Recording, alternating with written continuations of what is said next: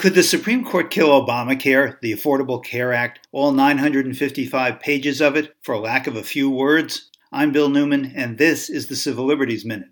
In November, the Trump administration argued to the Supreme Court that it should kill the entire ACA because one provision is unconstitutional. Previously, the High Court had ruled that the ACA's individual mandate, which requires people to have insurance or pay a tax, was constitutional because that provision fell within Congress's power to tax.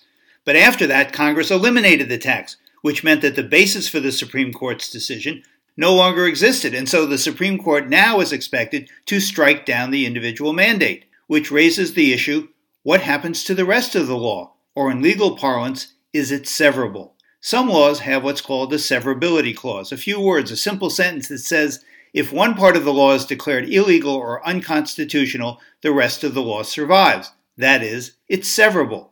Some laws have a non-severability clause. Many laws don't say one way or the other, and the ACA is one of those, which leaves it up to the court to decide, which means when the court is declaring a piece of a law unconstitutional, should it use a scalpel or a bulldozer on the rest of it? The fate of Obamacare and the health insurance that it provides for 20 million people may depend on the answer to that question, which we'll learn in 2021.